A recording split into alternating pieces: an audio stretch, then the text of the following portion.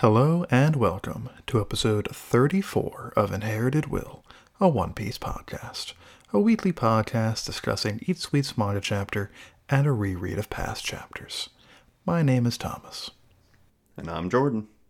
We'll be jumping into chapter 1031, then later chapters 389 through 399. Got a lot going on here, huh? Oh yes, starting off with a lovely color spread done by the man Oda himself. I saw a time lapse of this going around Twitter today. The man puts in a lot of effort into these suckers.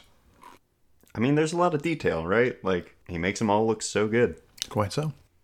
Now, it's my understanding, Jordan, that this particular cover art has put the fandom into a very mild state of contention, just because it appears to be, you know, all the number one guys of the various crews that these people belong to, right? Mm-hmm. The contention point being the fact that Shiryu is included, because Blackbeard's crew is like, it's got the 10 Titanic captains, or whatever the heck they're called. And the leader of the number one ship is not Shiryu, but Jesus Burgess. So there's been a bit of a debate within the fandom the last several years about who, like, the real number one guy is. But Oda himself appears to be confirming it here. Not the burly man with the bag over his head, but Shiryu. I'm okay with this. Yeah, I didn't know that was really a fight going on. But it literally doesn't matter, but yeah, this is right? the point people were making. But hey, Oda put it to rest, and I'm here for it. I think it's also kind of being debated who the 10th guy is, because, and I may just be incorrect about this, but I think we've only been shown 9 main crew members of Blackbeard. So there's like a mystery 10th person that's in charge of one of the ships that people are all hyped up to see. Maybe that's Aokiji, if he like actually has joined them, even if it's like facetious.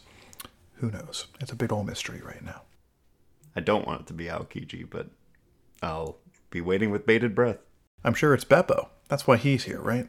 Not because of the law connection. Definitely Blackbeard. Don't do it, Beppo. Look how cute he is with his little blushing cheeks. He's so casual here, with Zoro looking quite menacing. It's a good balance. They're both looking at Zoro's sword, it looks like, but with very different opinions about what they're seeing. Yeah. Regardless, good sword. Indeed. They're both very impressed, and so am I. But that takes us right on into the chapter proper, chapter 1031, Warrior of Science. We're starting off with the winner of the biggest moron in One Piece award. This man who claims that Big Mom definitely couldn't have survived that.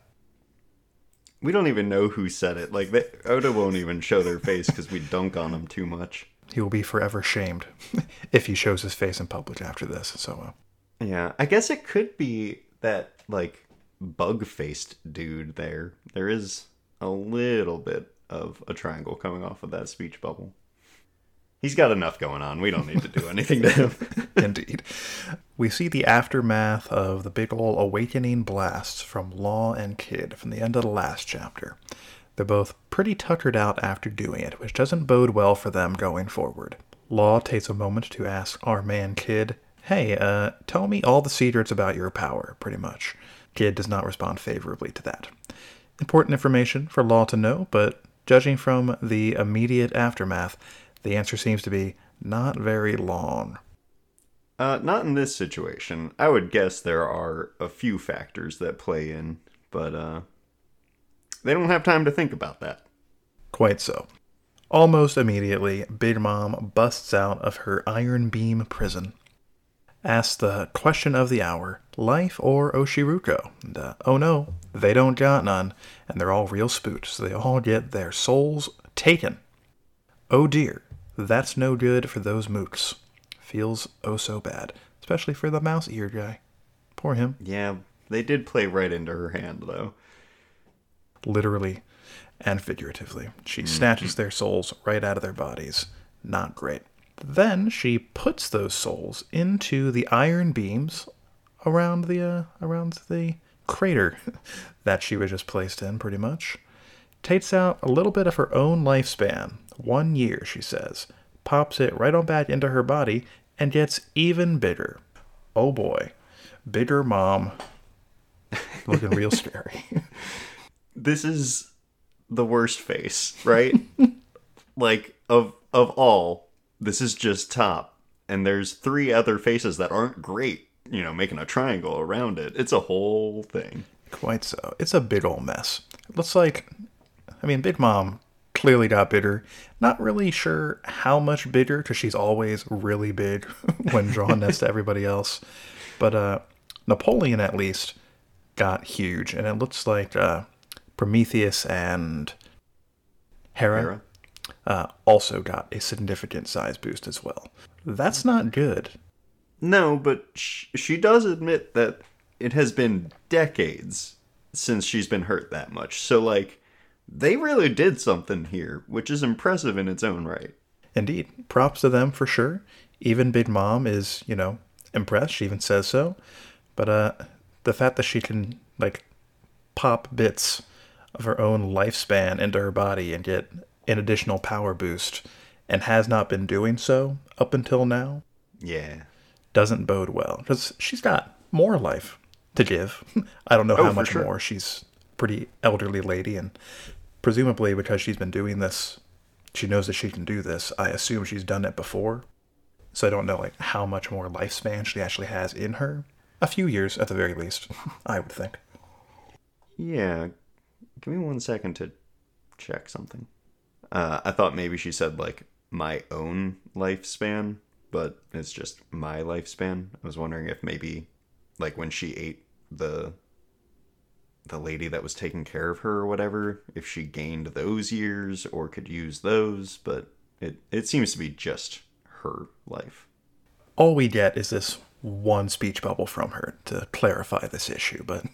Yeah, I love to speculate, though. Indeed. Based on the currently available information, I think you're correct. Yeah. She says, hey, dudes, coming for my throne? Bring it on, boys. I'm big and scary. Take it from me. Take my throne, if you can. Law grumbles about that a little bit, and Kid is ready to fight. Bring her down, even if it kills us. And he even says to Law here, don't hold back any strength as long as you still live. We're going to bring you down. So look at Law, or Kid rather, with the camaraderie. What a guy. Yeah, I mean, they can't have much left to give. Last chapter, they both said if they use their awakening, it's like dunzo. Like Law said that he will die if he uses it, right? Indeed. And now here they are, fine? I mean, well, not fine, obviously. There's wheezes and huffs all abound. But what's the plan here, guys? If it's just you two, you just gave it your all, and she shrugged it off. Yeah. It took, like, their final super-duper trump card to damage her a little bit, and then she got a significant buff almost immediately thereafter. I really don't know how they're going to pull this off, but... And they have the homies to deal with. 3 really big, really scary homies, and a whole bunch of itty-bitty boys. Yeah. So, I mean, I'm sure some circumstances will arise that will lead to it working, or some variation of working, right?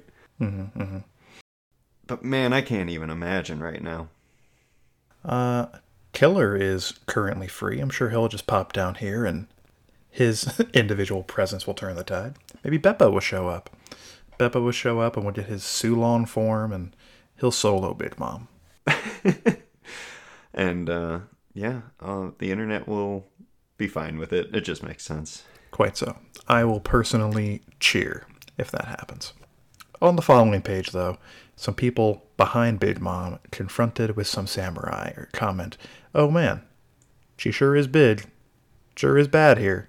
Then we checked in with Yamato, who, because of the problems currently on the live floor, decides to cut through the cave chamber, which, if you may recall, and even if you don't, we're reminded of it immediately, that's where Apu and Drake were wheeling and dealing, but it seems as though their wheels and deals have broken down, because they are tussling. They sure are. I mean, Drake handles it really well because it's a poo. Yeah, things get a little funky after that. Oh yes. As soon as Yamato bursts onto the scene, causes a bit of a kerfuffle among their group. Yamato doesn't really know what's going on with these two traitors to Kaido's operation. Apu also doesn't really know what's going on, but, he betrays everyone who comes in contact with, so may as well try and jump into the Yamato bandwagon now that the Drake thing and the Kaido thing hasn't worked out.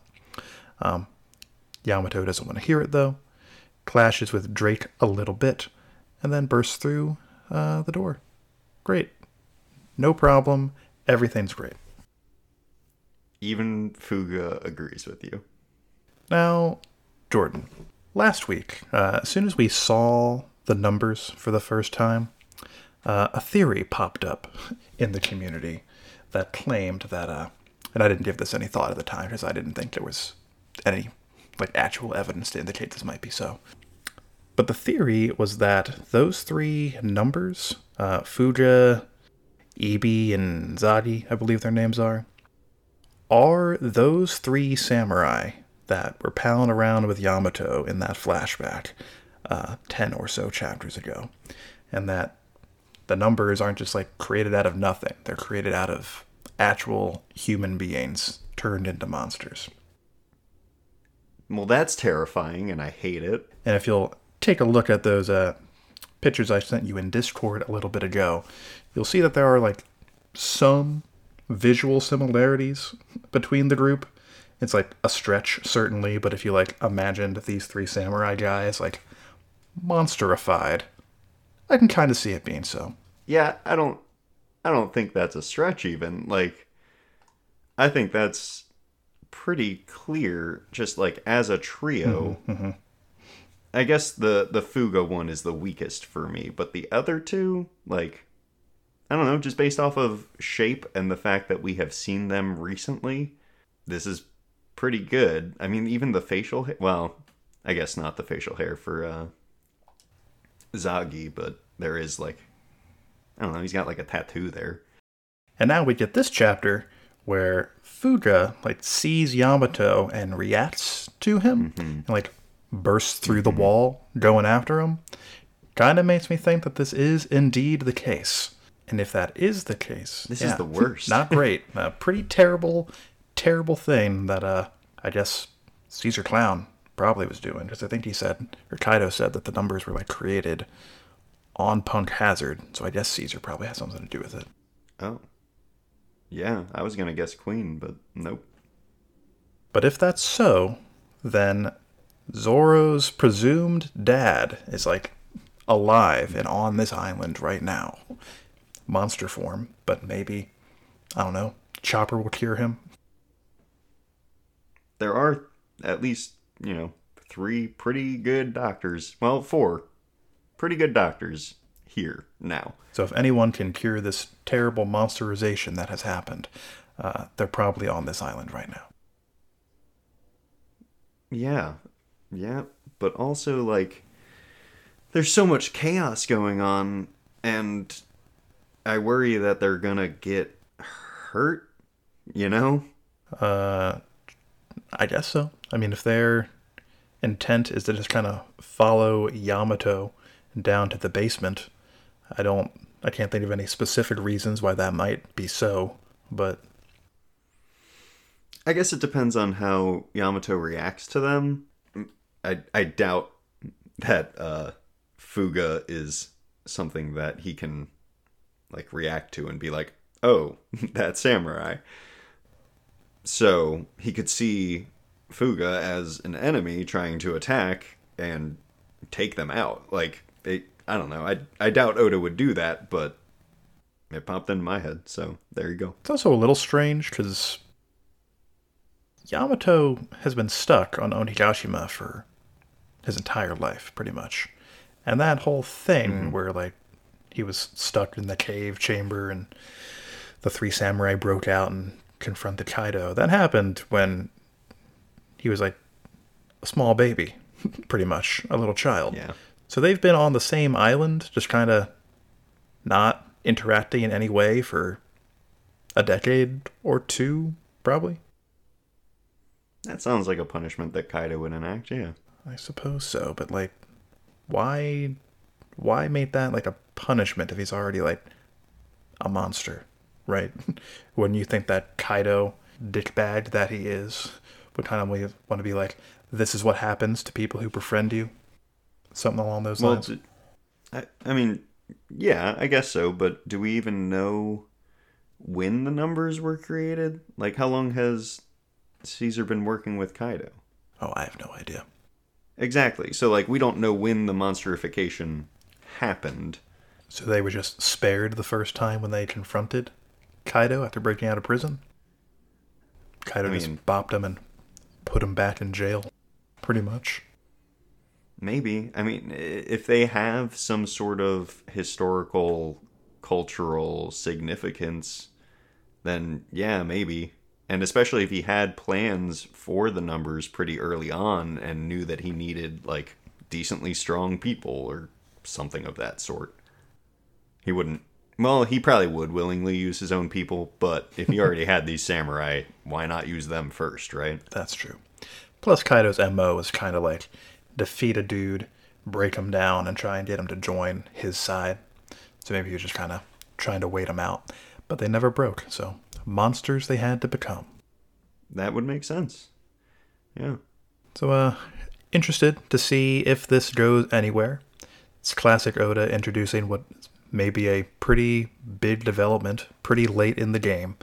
But I am fascinated by it, and I really hope it goes somewhere fun. Yeah. Hopefully fun, not sad. Quite so. No doubt it'll be really cheerful. Yeah. We pop back to the second floor of the castle, where Robin and company are fleeing from CP0.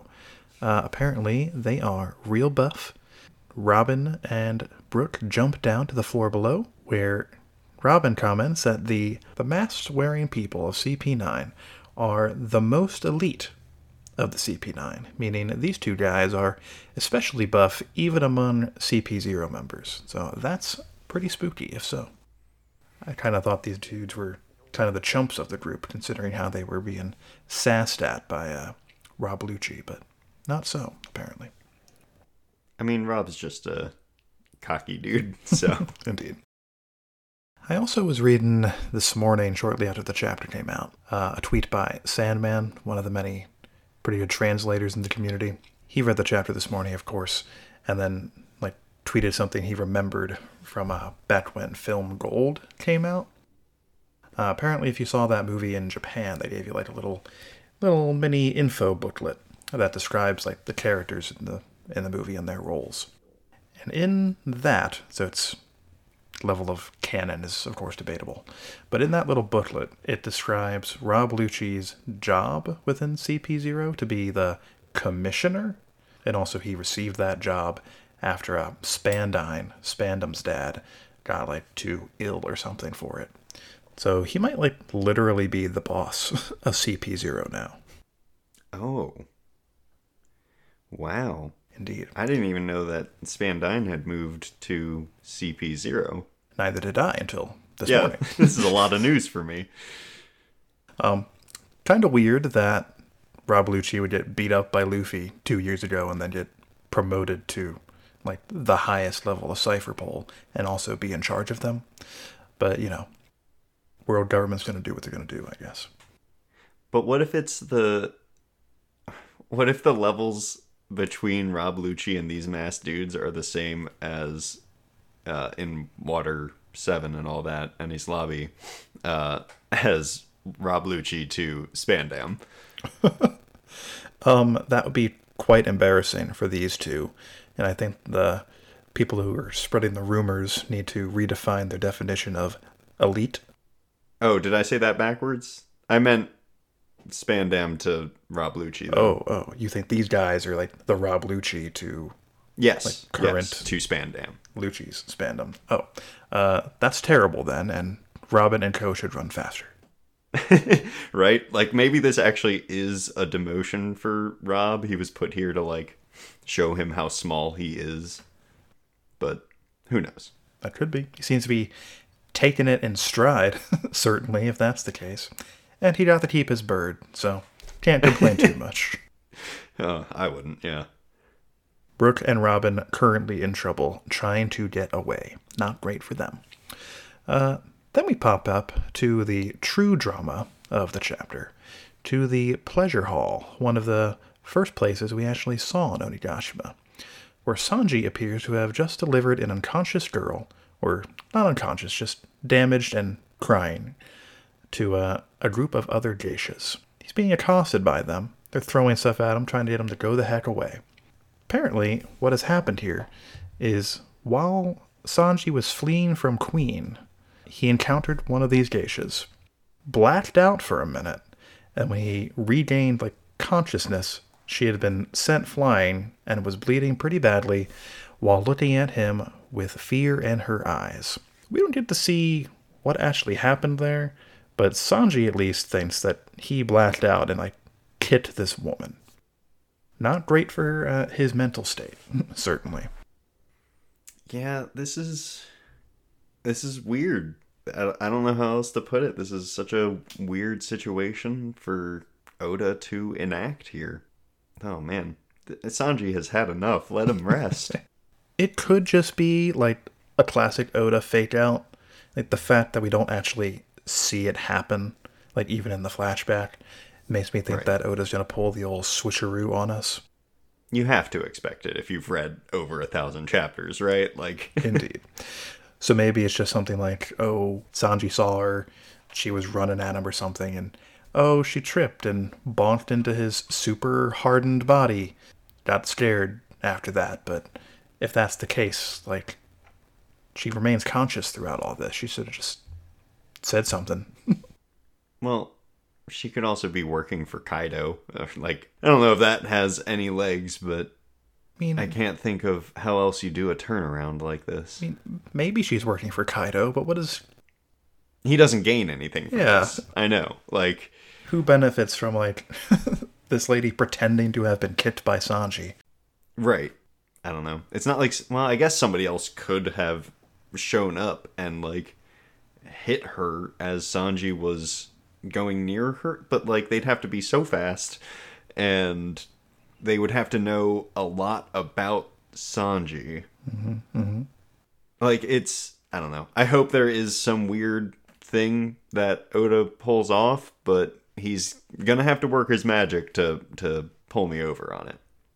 Now I kind of think it might be, it would certainly suck for him emotionally, but better for his characterization if he actually did kick this woman, and all the existential crisis he goes through thereafter is properly justified.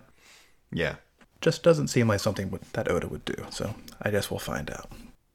But in the wake of this, Sanji gives a little speech inside his brain in which he asks Luffy who he would prefer, the real him, who really sucks when it comes to fighting woman opponents, or cruel, cold, emotionless soldier of science who can beat up even bad boys like Queen as long as he is ordered to. He decides, this is what I'm going to do. I'm not going to let Germa run my life. I can't do anything about what's already been awakened in my body, but I can say, no more. And he smashes the raid suit beneath his boot, taking his destiny into his own hands. I do love the explosion of the raid suit. It's a cool pose. It's a cool explosion. Queen looks like a fool. Everything's good. Indeed. That's the main thing. Mm-hmm. I really appreciate that for some reason, even after the entirety of Whole Cake Island, which was Sanji's character arc, pretty much, that he decides to make every character moment on Onigashima also a Sanji character moment. No one else, not Luffy, not anybody, has gotten proper characterization the entire arc, but Sanji's getting it all. He's getting a lot of growth. It's pretty incredible. It's rough on him, but indeed, it's happening. I'm sure he'll come out the other side of it all the stronger. But yes, for the moment, not doing great. What do you think? Is the raid suit actually gone forever? I don't know. Queen says, I want to see you transform, not I wanted to see you transform. What does he know? But he could, if anyone's going to be able to, like, reconstruct it or whatever, I guess it's him. Could be. We see, like, an explosion and, like, kind of two explosions, really. Like, an explosion behind Sanji and also, like, dust clouds or something directly at his feet. But the raid suit itself is like a shape memory alloy, so it could be that the raid suit itself actually survives this stomp, and it's just like the canister that is exploding. So maybe somebody like Frankie could like reconstruct it. But if that happens, it kind of makes this moment, fly out the window. So I sure hope that doesn't happen. Yeah, it'd make it a little less impactful, huh? Sure would cheapen this if it just got undone at the end of it. For the moment, Sanji's looking real cool. He says here, farewell Germa, farewell women's bath. Gotta do this one myself. Good for you, Sanji. At least not going to be perving on women while invisible. Well done. I'm so proud of him. It's the smallest of small bars, but I'm glad he cleared it. Mm-hmm. Then Sanji decides to make a phone call to his buddy, Zoro, who's currently really busy, but, he can text and drive at the same time. It's safe. If you can do ventriloquism, this is nothing. That's true. He's holding a conversation with a sword in his mouth while using those swords to deflect attacks. From one of the most powerful dudes in the series so far. Indeed. Busy man, this Zoro. Sanji's basically called him to say, hey, I don't know how this Germa augmentation thing is going to pan out for me. I know we're going to beat the Beast Pirates real soon, but if after the fact I'm not acting like me, finish me off. And Zoro, chill man that he is, and, he's got to keep that little competition he's got with Sanji going, decides, you know what? That sounds good to me. Something to look forward to. But, hey man, don't die before that. Keeping that little bit of a brotherhood between the two of them alive and kicking. I like that a lot. Makes them both look like real cool boys that respect one another. Right? Like, this is real growth for both of them here. Like, Zoro doesn't even flinch to it. He trusts that this would be the best thing for everyone because Sanji said it. Indeed. Sanji wouldn't have interrupted their fight and his for nonsense. Exactly. Yeah, like you said, it's just cool. Then on this final page, Sanji appears to disappear from sight, confusing Queen bigly for a hot second.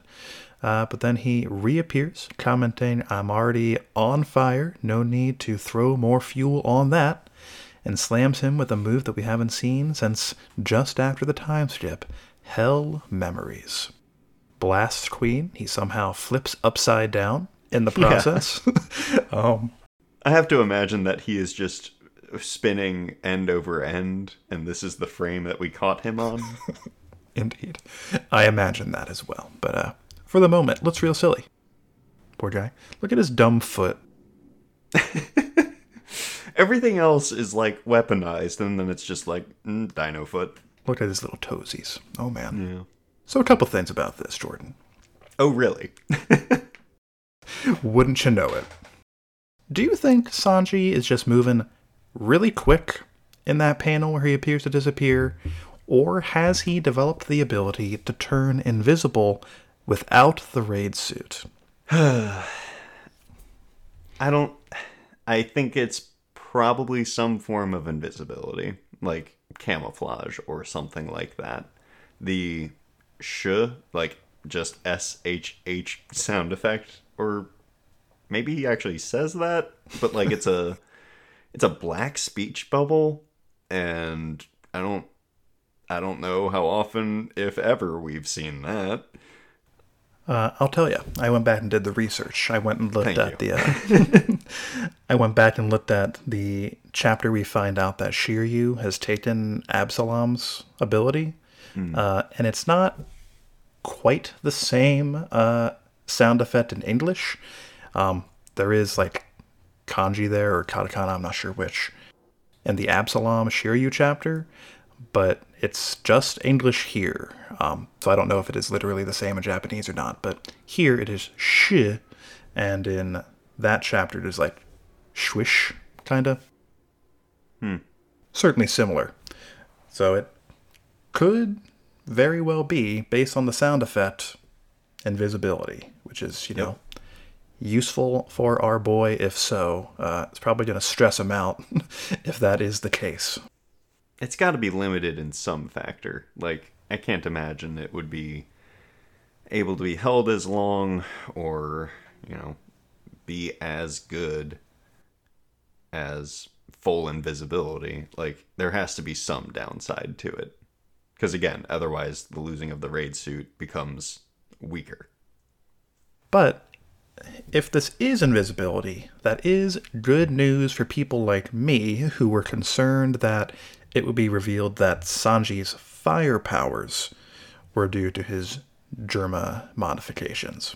Because as far as we know, all the Germa only have, like, their one special thing, right? Like, Reiju's got that poison power, and Yonji's got the weird extendo arm that I don't really understand, etc.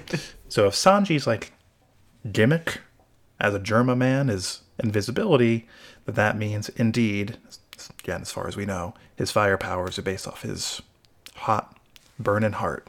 Which is, yeah, you know, great. That's what I want it to be. Well done, Oda.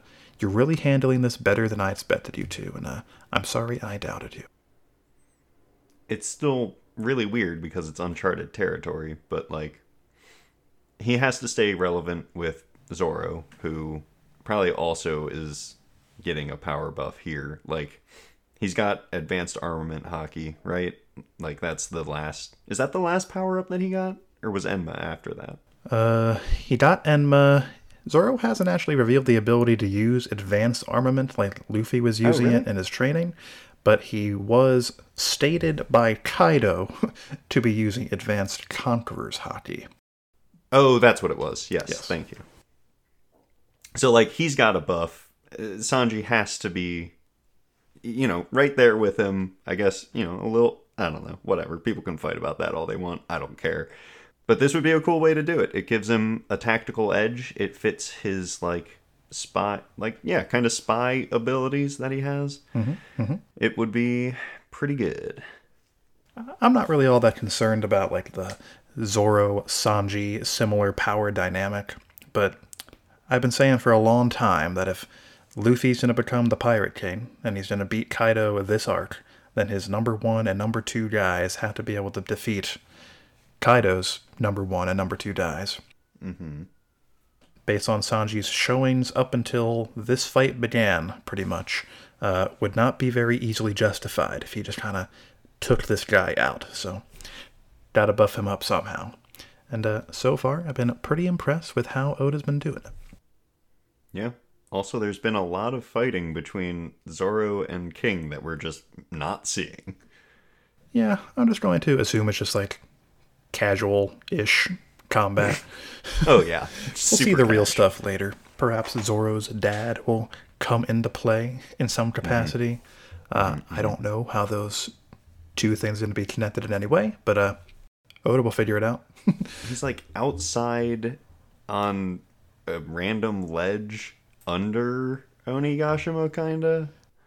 He's like on the side of it. Yeah, he's like next to the Skull Dome, I guess. And, you know, Yamato's heading down from one of the higher floors, so I don't know. I don't know how that'll be sorted out, but there's one last thing I wanted to address before we end this discussion, Jordan. Okay. And that is the topic of Sanji's eyebrows.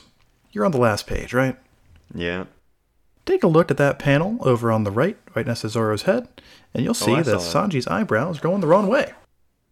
And this has been the case for the entire chapter, except for in the flashback to Whole Cake Island Sanji, where he's like berating his brothers. So it doesn't seem as though Oda just forgot, because he gets it right once in the past. Right. It is intentional. Seems so. So for some reason, Sanji's eyebrow is now going the other way, notably the same direction as his brothers. A sign that, like, he is just becoming more Germa-ish, perhaps. That's my best and only guess at the moment. Yeah, it fits with the chapter overall. It fits with what's going on. Like, if that's true, I'll miss his old eyebrows, but here we are. I guess I will too. I mean, I preferred post or pre-time skip Sanji, where his eyebrow was going up instead of down. I just think that looks aesthetically better. But if this is like I said before, just like a symbol that he is becoming more like them, then in that sense, I don't want to stick around. But yeah, I like the look better. Yeah, there's no doubt that it is, more aesthetically pleasing for sure. Whatever. This is a manga. Like, it can be silly, and it was always kind of silly, and I liked that factor. Just saying, I'm of two minds about it. I like the look better, but I liked the thematic relevance of the old. Oh, I hear you. I know. We'll see how that goes, I suppose. I think we have rambled on about Sanji enough again. Anything else that you would like to comment on before we move on to the reread, though? Nope. I think we are good to go.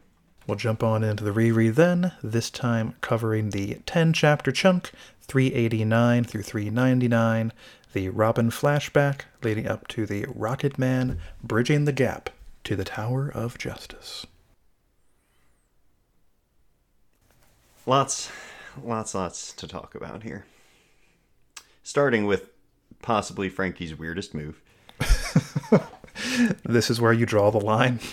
Well, I just don't get it. He said he couldn't work on his back, but his butt can inflate. Like, come on, what?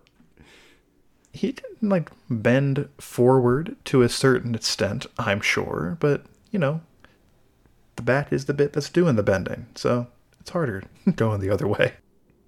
I'm sure it is, especially for someone built like this man. But it still works really well, uses up a lot of cola, but, it provides them a window. He extends... Well, no, he goes the opposite way as a normal centaur. Never mind. That's nonsense. Right, exactly. Like, I tried to think of why this makes sense, and it just... I don't know. Got nothing. Yeah, it makes sense because it had to, right? And that's fine. And yeah, that gives Robin the window to at least hear out Luffy, even though she doesn't want to.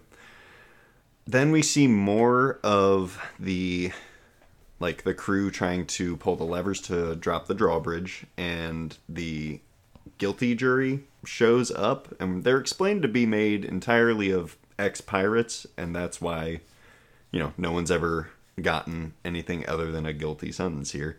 Mm-hmm. But they also seem to be made up of clones, because the two that confront Yokozuna look identical to the two against Zamba and Kiwi. I'm sure it's just by coincidence that those two are just literal twins. Yeah. If confronted in an SBS, I'm sure that is how Oda would justify what he's done here. Probably, yeah. One pair saw how well the other pair worked together, and they were like, oh yeah, we should do that.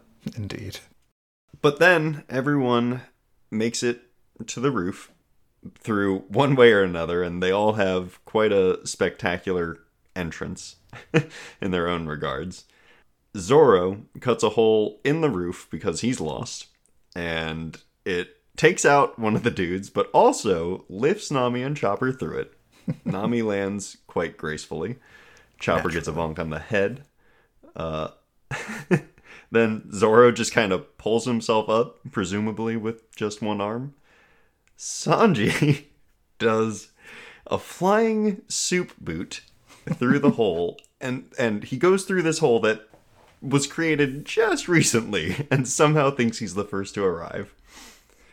And then Usopp is thrown by one of the giants, and we never really see him land, but he does have a major lump on his noggin the next time we see him. Indeed. We can just kind of assume how that landing went down from that. Yeah, he's pretty upset for the next, couple panels we see the poor guy. It's rough being the normal guy in this crew of monsters, plus Nami. He's doing... Yeah. But at least He's Nami doing didn't pretty get well. literally tossed up a building. Yeah. Yeah, or he didn't be assaulted as a use to launch other people into the air. Indeed. Oh boy. It's rough out there. Yeah. But cut back to the Giants killing dozens with a belly flop. That's a pretty good move. The classic Oimo press. I think it was like last chunk where like they put in like the voted fan favorite attacks, I think it was. Yeah. I'm sure if this had happened before that, it would be number one, no doubt. It's number one in my book. Indeed. Oh, I love that it gets a name. It's good. He's probably used it so many times. Oh yeah, I'm sure Eni's lobby is used to getting like invaded, so they're very busy all the time. But when they're not busy, thinking up cool attack names. And I mean, they jump down from the tower when they're first introduced. So he probably thought about that as an entrance move. Indeed. That's his special entrance move, akin to a Might Guy's dynamic entry from Naruto. Yes, you gotta look cool. But then we jump to Robin's backstory, which is really the meat of this chunk. And the most tragic thing that was ever put to paper. It really is. We'll get into it, but man, it's so sad. I mean, one of the first things that's just awful is a kid points at Robin, calls her the monster girl, and their mom scolds them for the pointing and the pointing only. Cool kid, cool mom. No need to apologize for your unkind words. Only the rude gestures that would get you like kicked out of being one of the costume people at Disneyland or what have you. This kid's future is ruined. Yeah, this is the true crime. Yeah, but it's okay because Robin is a tried and true capital G genius. Like, confirmed, being an archaeologist, scientist at the age of 8. Like, just incredible. I know she's done nothing but read for 6 years, apparently, but damn, is she good. At an impressive pace, it seems. And I think Clover says that it was like a doctorate exam or something Basically, like that. Yeah. So she's like a doctor of archaeology. Yep. So that's pretty dope. Well done, Robin. You've made great strides. Yes.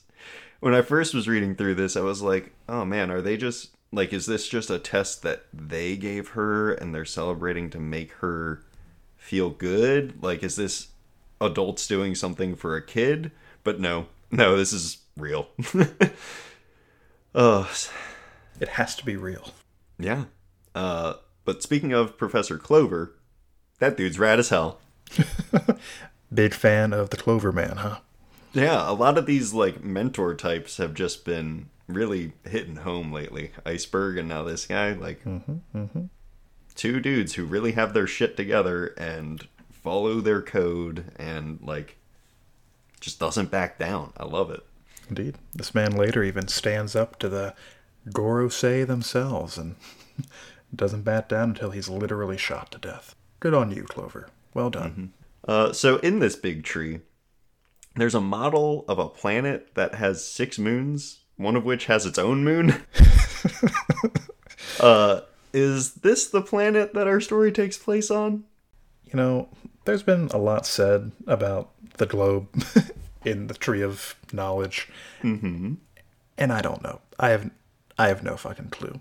Right. I mean, every time we see the moon in the story, there's only ever the one, right? The mates aren't talking about, oh, if we look at one of the like 30 moons that are in the sky, we'll turn it to a Sulon. So either their moon or their globe is just wrong. Really, or- really bad. Indeed. Or maybe between the time that globe was made, because we know the Tree of Knowledge is really old, That's true. between then and the present day, 5 out of those 6 moons got destroyed. And maybe that's why the seas in One Piece are all super weird. Oh, I kind of like that. That's fun. I think it kind of makes more sense if they're all super weird with a bunch of moons, but yeah. I would imagine that it would also be weird if you like had a bunch of moons and then you lost them. Right, like if they were always there since the forming of the planet, or well, I guess it wouldn't be from the forming, but soon after or whatever. Indeed. Shortly thereafter, yes. Yeah, that could influence some stuff. Indeed. That's literally just speculation, but, maybe it has something to do with what happened during the Void Century. Oh man, yeah. Who the heck knows? Maybe that ancient kingdom was on the moon, and Kane is a Lunarian from that moon, one of the 6 moons that got destroyed, and that's how Oda's going to loop it back into the story. Yeah. Joke's on you, Oda. We figured it out. Beat you to it. Sorry, bud. We've revealed your secrets 7 years early. Well done, but can't pull the wool over our eyes. Nah. No. So, when Saul gets his introduction, there is a little placard thing that makes sure to specify he's a giant, just in case you were confused. Like, I'm pretty sure Robin is in this same frame, just really tiny. But I love the confirmation. Indeed. Just gotta make it extra clear for the slower members of his reader base. I get it. But I really appreciate that, like, almost immediately after that, we get a little bit of insight into, like, giants as a whole. Just because Saul, in brief, says, I'm a giant too, but not all of us are, like, from those, like those savages, like the ones from Elbaf. Those are the famous ones, but apparently there are other giant nations scattered throughout the world. And that's where one of them is where Saul comes from. Yeah, they're not just a warrior race. Like, they have lives and stuff, Indeed. It's cool. It's interesting to see one of them made it to, what was he, Vice Admiral? Indeed. And that's really the fascinating point, that he's like, we're not all like crazy warriors like the ones from Elbaf, but he's a Vice Admiral and therefore knows hockey and such. Yeah, but he also, like, he said we're not all like those ones from Elbaf after he had the awakening that, like, oh, shit's fucked. So, yeah, I could see it going either way. I like to believe that he just, recently had his change of heart and was sticking to it. Good on you, Saul. Sadly, he breaks the streak of giants being introduced in pairs, though, so it was fun while it lasted. I'm sure you can consider his hat to be its own separate giant just based on its size, so there you go. Problem solved. Yeah, either that or Olvia's brain, which is probably gigantic. Indeed. But, I mean, Saul proves to be a pretty dang smart in his own right. Like, I don't know. I think it's really good, and I'm sure a bunch of people agree. The whole, when you're happy, you laugh. So it follows that when you laugh, you'll start to feel happy. Like, that is just psychology. If y'all didn't know. Like, if you smile, you will be happier. And, it's great that Saul saw this, like, really vulnerable, really sad girl that, like, made fun of him. And he was like, well, okay, I'm going to turn this into a lesson, actually. Truly inspirational. Love that guy. Back to Clover. He points out the real mystery of the poneglyphs here when he's, like, being confronted by Spandine and is basically, like, on the ground, rounded up with all the other archaeologists.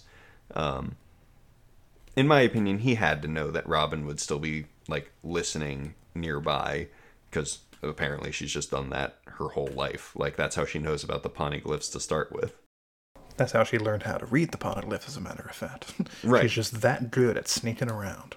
It's fantastic. But he, like, makes sure to condense the mystery behind the stone one last time, both for her to take on to the future and also to make the government know that, like, they're not infallible. Like, they can be found out and they can be toppled. And I love it. Like, it is such a power move to pull this out when you have guns trained on you and a buster call waiting. So when the Elder gives the order to actually attack O'Hara, there's a panel where it shows them in silhouette with his head in hand, looking almost kind of sad. And that doesn't really fit the personality I have for them in my head, but I think there's something later where he's like shown to be remorseful about it. So like I don't know. That just adds to the mystery behind these dudes. I suppose it could just be like he's feeling bad because they figured out our secret, and maybe someone else could. Or maybe it is like you said, and he just feels bad that they had to be wiped out because he says that, or somebody says that the scholars of Ahara have been like an actual pretty big benefit to like cultures around the world. So I'm sure if it could be avoided, he wouldn't want to wipe them out. But secrets got to be kept, I guess. Yeah, yeah. I mean, I don't know. This seems like a pretty direct parallel or analog to or nod at the oh shit, I'm blanking on it. What is it? The Library of Alexandria or something like that? Indeed. Yeah, pretty clear. We just lost so much information and really useful stuff that could have been used for any number of improvements. But a few people or one group decided, well, that's not allowed, and took it out. Really sucks. Pour the tree of knowledge. Yeah, it was a weird looking tree, but it didn't have to go like that. Indeed. Anyway, Spandine proves that he is as unintelligent as his son when he starts the Buster Call while he and his men are still on the island that's being targeted. Yeah, I mean, he really didn't think that through very well, but he, I'd say had never seen a Buster Call before. He had just heard about it, and he just made some assumptions about how it worked in practice. Didn't work out. What were those assumptions? That they would aim around him and his men? Well, I think he just assumed that they would, wait a hot second for him to leave, and then he would signal them again for the shots to actually be fired. Gotcha. I think he assumed button press 1, preparation. Primes it. Right. Yeah. Fair enough. He still should have checked that before he got the button. No doubt. Maybe, I think it was Sengoku who gave him the thing. Mm-hmm. He should have explained the particulars at that time. Yeah. I think Sengoku's usually a pretty smart dude, but not here. Part of his plan to get rid of Spandine. There we go. 2 birds, 1 stone. Yeah, sadly, as we knew, everyone except Robin perishes here and now. Even the theoretically innocent ones, thanks to your boy Akainu. Yeah, fuck that dude.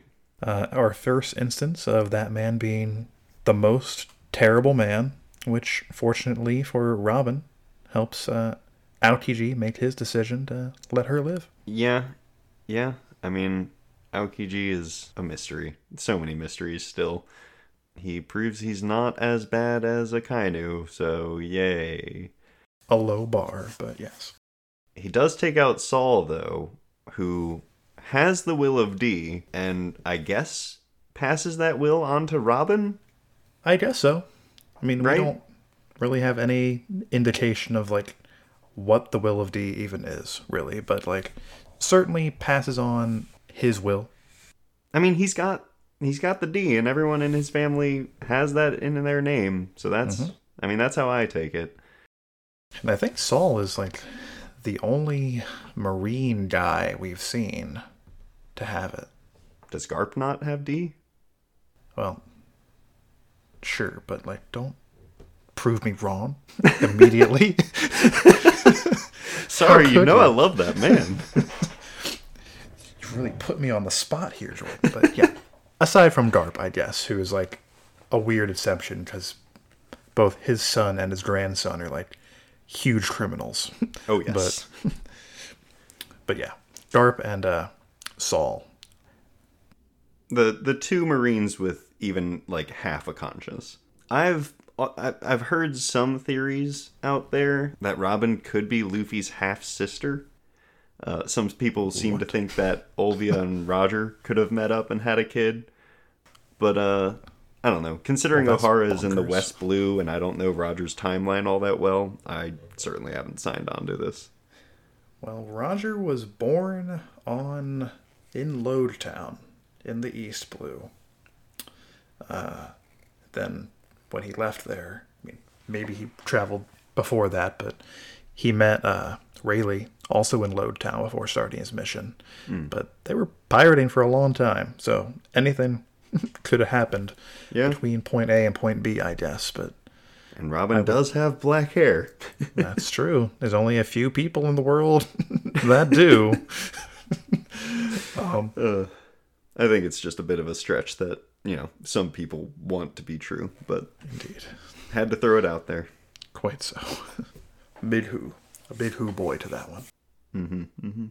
Rereading this has, made me excited, for lack of a better word, for when Akainu comes back into the main story. I don't know, he's just a real wild card.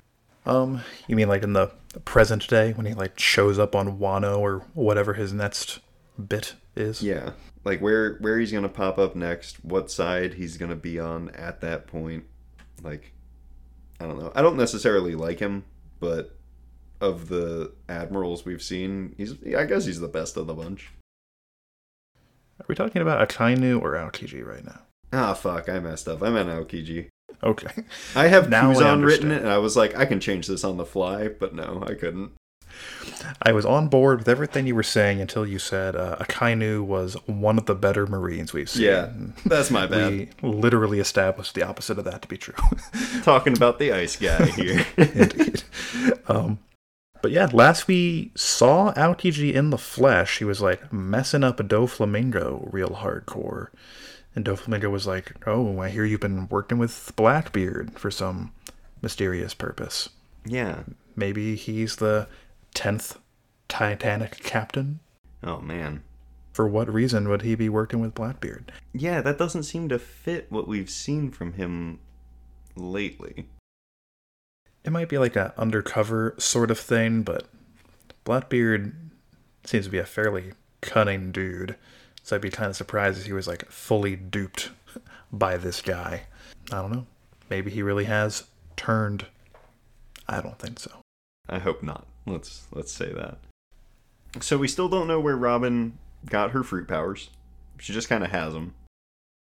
And I think that's pretty weird. Yeah, I guess so. I mean, it seems like devil fruits can pop up pretty much anywhere. And as far as we know, she's never been off this island aside from when she was a teeny tiny baby. Right. Yeah. Sometime before she was 8, took a bite of flower, as the old song goes. Yeah, everyone knows it. Everyone loves it. Indeed. Yeah, I just think it's weird. I don't know. I guess not everyone is shown actually acquiring their... Actually, yeah, Chopper isn't shown acquiring it. It's just explained. Yeah, it's just kind of stated Chopper ate the fruit on drum at some point. Yeah, we don't all get Kaku and Khalifa levels of eating it. I think it's only recently that we even saw official image of what the flower flute looked like in the One Piece magazine or something, I think. Oh, wow. I'd believe it. Trust. I know I was wrong about something literally 5 minutes ago, but trust me on this one.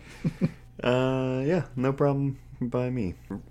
I don't know. Robin and her backstory, at least at the end, after she has escaped the island, when it shows the flashes of all the different hardships that she's been through,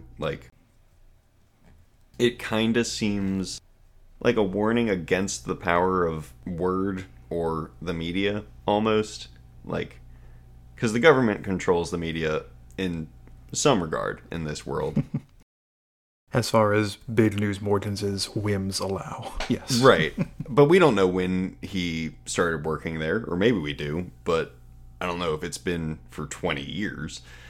But regardless, the government puts out lie after lie about Robin, vilifying her in everyone's eyes because they fear for their own lives against this demon that they have completely fabricated just because she can read. And in that context, her 79 million berry bounty, frankly, kind of seems low for the amount of damage that the world government seems to think that she can do. It's a pretty measly bounty. I mean, I guess she is 8 at the time, but that doesn't go up at all between then and now. Well, we know she was pretty good at hiding, right? Like, I don't know. I never really. I don't remember seeing a flash of. Well, there was one run-in with the government, maybe. That's all well and good, but even recently, after the whole Alabasta stuff, or during it even, the government found out she was working with Crocodile. Yeah, it should have gone up with that, for sure. Good point. Very strange. Yeah, so Robin just gets betrayed by pretty much every person she interacts with, aside from the Scholars and now the Straw Hats. So, like, it makes sense that she is resisting this right now. Like, she just doesn't know how to react, and she doesn't want the only people that she cares about to get hurt. That's all true. But in Crocodile's defense, Robin did technically betray him first. He was planning to do it, but I hear you. Yeah, I don't know. Just Robin's shown to be just strong and like resilient and brave. And I know I'm a big Robin fan, but like she's just an excellently written character. So bravo to Oda. Indeed. Really liked seeing the backstory that led her to be the woman that she is.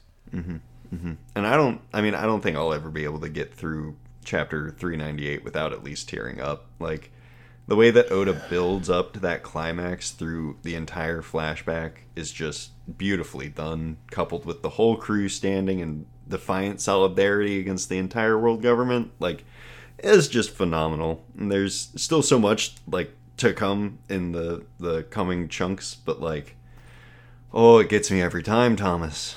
Oh, yeah. This is one of the, like, 3 big moments in the series that always make me tear up a little bit. The other one, up until this point, being, like, the X on the arm moment back in Alabasta. That's a very good one. Indeed. And, like, every, like, emotional note we've hit throughout Water 7 and Enies Lobby up until now, aside from the Usopp stuff, has been building up to this big one. And, you know, it hits hard. Yeah. Delightful. Excellent writing. And now the Straw Hats have a real reason to be here. They want to save her. She wants to be saved. And they're going to make it so. Yeah, with Frankie, who almost dies. Yeah. Almost immediately after this gets hit dead on by the sea train. Well, even before that, like, Spandam just pushed him into the infinite abyss. Indeed. He saw his life flash before his eyes in that moment. Yeah, but like, thank goodness for Kokoro and her, like, extremely good intuition. She hits this ramp just right speed, right time, catches the crew, who have, well, some of them have jumped, some have been carried. And it's just it's a fun little stopping point for us. I only had 2 gags. Oh, for real? Chunk. I only had 2 as well. And we actually talked about them both. They were the coup de bout, or coup de bout, and Frankie getting hit by the Rocket Man. Okay. My 2 are when the Baskerville gets split. The middle one wants to be called Princess out of nowhere, and I support it. And then in the panel where Rocket Man bursts through the gate and like ramps up the drawbridge, you can see the Baskervilles being blasted to the side. And I just think that's really good background humor, and it's always good to see that. You've been really finding great amusement in the Baskerville crew the last few chapters. They're just weird. And they don't serve much of a purpose, but they do provide important intel, and like, I don't know, they do give some comedic relief since Usopp isn't around, kind of. I mean, he does get thrown through the air, which is funny, but not in the same way. Narratively, he like serves as a roadblock to our more minor characters, but you know, that's not where like the meat is. So, gotta make him relevant in other ways, I suppose. Gotta make him memorable. But that covers our respective thoughts. Hooray! There is a break next week. Next chapter doesn't release until November 21st. Feel free to send in your thoughts on this chapter via email to inheritedwillpodcasts@gmail.com, on Twitter to @inherited_will, or simply in a comment on the platform of your choice. As always, thanks for listening.